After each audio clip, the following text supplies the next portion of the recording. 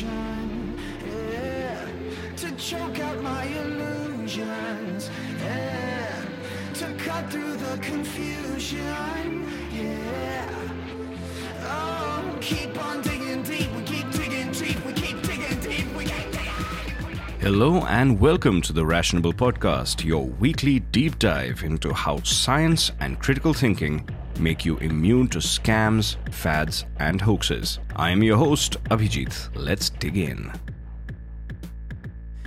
Today's episode is going to be a little bit different from the rest. This is going to be a guest post, actually. This is the story of Doe Driver. She grew up believing in a whole slew of pseudoscience, including the idea that vaccines weren't necessary and may even be harmful.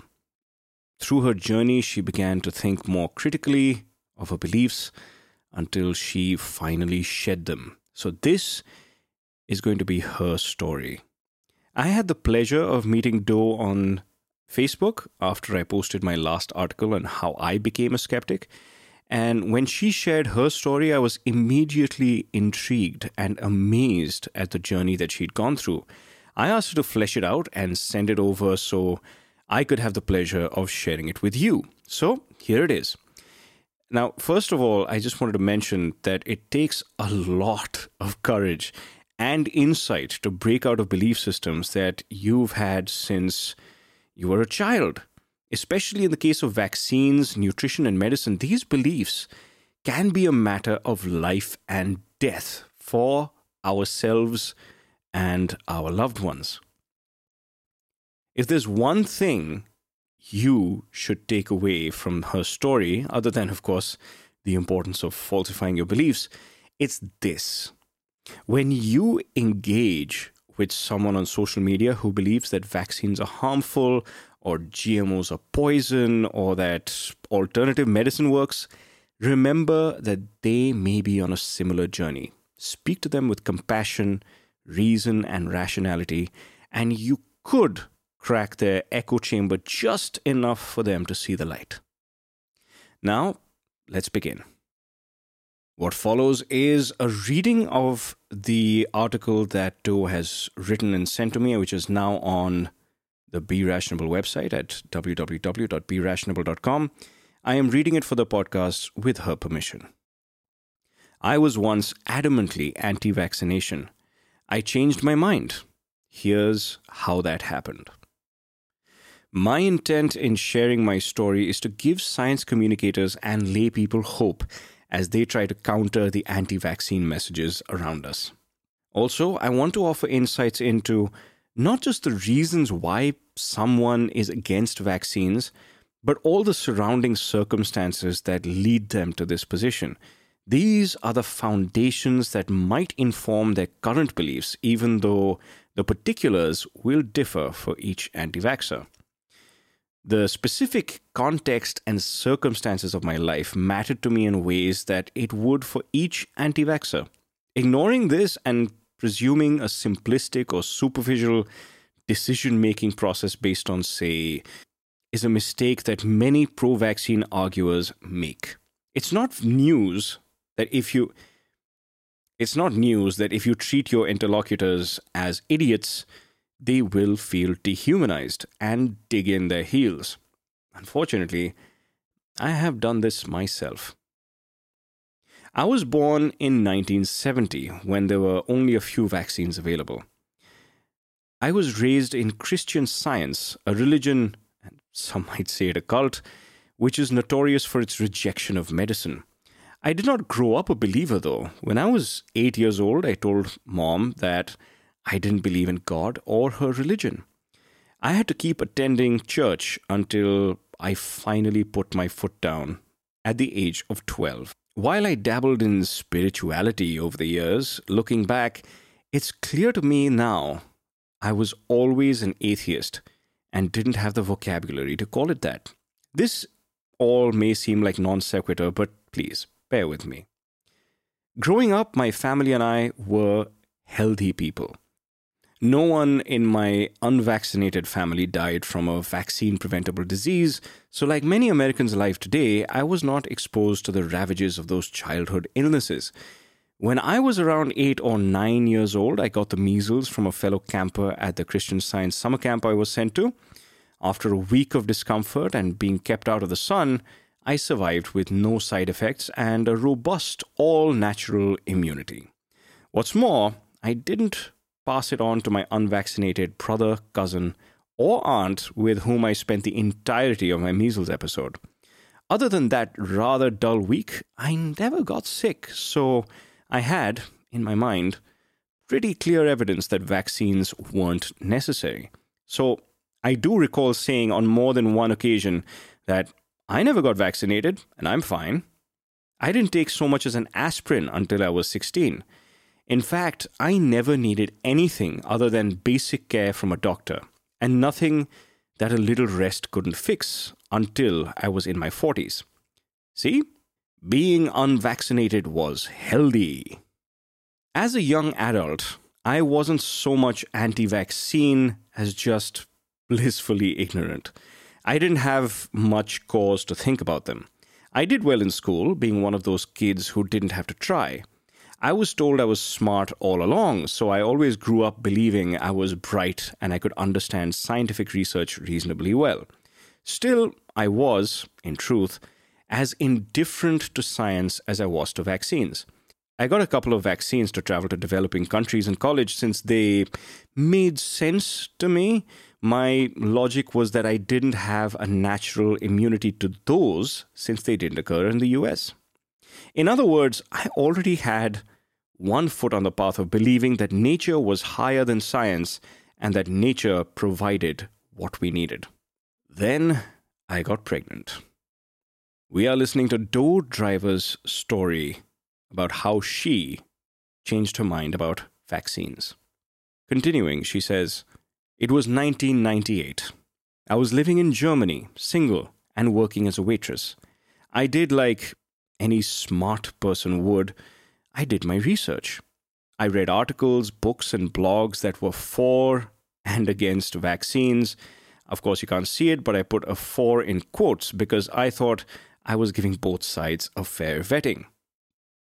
I didn't realize that I was already so biased that the Ask Jeeves results I clicked on, hey now, Google was only born in 1998, merely perpetuated the bias. I read that kids were given a lot more vaccines now and in several doses over time. Their immature immune systems surely couldn't handle that onslaught. Nowhere did I read that often the vaccines were covalent and worked together to make the immune system stronger. While herd immunity was great, and I cared about other people's children, I felt protecting my child from the side effects of vaccines was my primary job. After all, my child was healthy, so if he did get a vaccine-preventable illness, he would easily be cured in this day and age. I read a book from the author of Mothering magazine, very, very alternative-leaning, that purported to be a balanced look at vaccines. It was not overtly anti-vax, but it was definitely just biased enough to cast doubt. The main takeaways I got were, 1, if you didn't vaccinate, your kid may never be exposed to the illness, but if you do, your kid will be exposed to the virus. 2, an injection is an unnatural way to introduce a virus, bypassing the protective elements of the immune system, like the nose or skin barrier, and too direct of an assault on the immune system. 3, and in a nutshell, too many, too soon, with too many unnecessary ingredients and not enough research. And 4, the vaccine-preventable illness was not that serious anymore. Western medicine was designed for treating these things. I traveled further along this path of believing anything natural is better. I became a yoga instructor. When my thyroid went haywire after I gave birth, I healed myself from hypothyroidism with nutrition, or so I imagined. An endocrinologist told me it would normalize on its own, and it did. But I took credit for it. I read a lot about natural cures for everything, and alternative medicine became my new cause. I started working at Whole Foods Market and worked my way up to the team leader of the whole body department, the vitamins and supplements section. I went to naturopaths and chiropractors, tried modalities such as applied kinesiology and homeopathy, and was wholeheartedly anti-GMO and pro-organic to boot. Customers and yoga students would rave about my ability to help them with everything from sick house syndrome to muscle spasms. I started to see myself as something of an intuitive healer. Not that I was special. Anyone who had done their research, as I had, could do the same. Confidently anti-vaccine at this point, I took my son to visit kids with chickenpox so he would gain natural immunity. It worked. He got a solid case of chickenpox.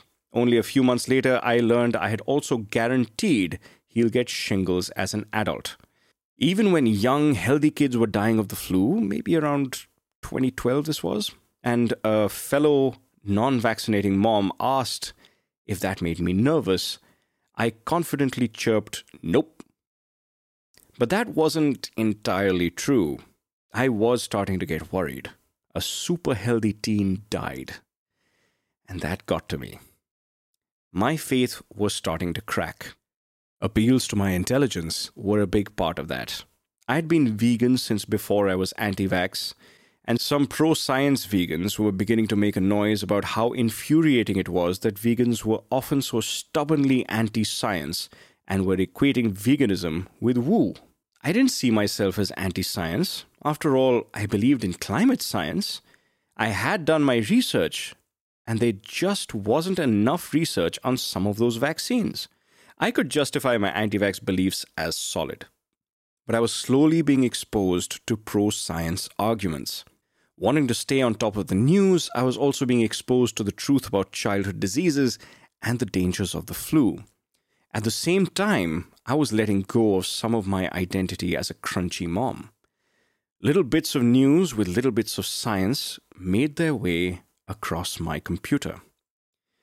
The rise of the pro-vaccine movement helped because it made the research more accessible. Links to the studies were often attached to articles and blogs so I could see the research I previously didn't have access to. Facebook also helped. Friends I trusted would share pro-vaccine articles or news of children dying of the flu. The big aha moment was when I realized that anti-vaxxers were as anti-science as climate change deniers. I was arguing, probably on Facebook, that climate scientists were the experts. We didn't have to know the science ourselves to believe them. And suddenly, I made the connection. I wanted to be seen as pro-science, in part so I could better advocate for veganism as having solid science behind it. Around the same time, I read a blog about anti-vaccine people, and all the commenters on the blog were so angry at anti-vaxxers. And I wondered, why are they so angry? We're not hurting anyone. It made me look deeper. Are we hurting anyone? Am I? From there, everything I believed began to crumble under the weight of evidence. I got my son and myself fully vaccinated. I regret the damage I've done to both my son and to anyone I hurt spreading my ignorance. Now I see it as my penance to engage with anti-vaxxers on the internet and promote scientific understanding of vaccines. And that is the story of Doe Driver. Of course, this is only the beginning. It's such a pleasure to have heard that story and to know that there is still hope and that people entrenched in their belief systems don't necessarily have to be stuck there for the rest of their lives. We just have to have respectful, rational conversations with them. That could start bringing them out, getting them to think and starting to reason for themselves and looking for the right kind of evidence. So that's what we're here to do at Rationable, which is why I connected to her story so very much. I hope you did too. Thank you so much for listening to her story, and thanks so much for listening to the Rationable podcast. Until next time, always be rationable. Thank you so much for listening to the Rationable Podcast with me, Abhijit. For the show notes, transcript, references, and further reading, visit www.berationable.com. Let's continue the conversation on the Rationable Conversations group on Facebook and at BeRationable on Twitter. If social media is not your thing, you can also write to me at abhijit@berationable.com. If you enjoyed the episode, consider subscribing to the podcast and sharing it with your friends and family. Until next time, be rationable.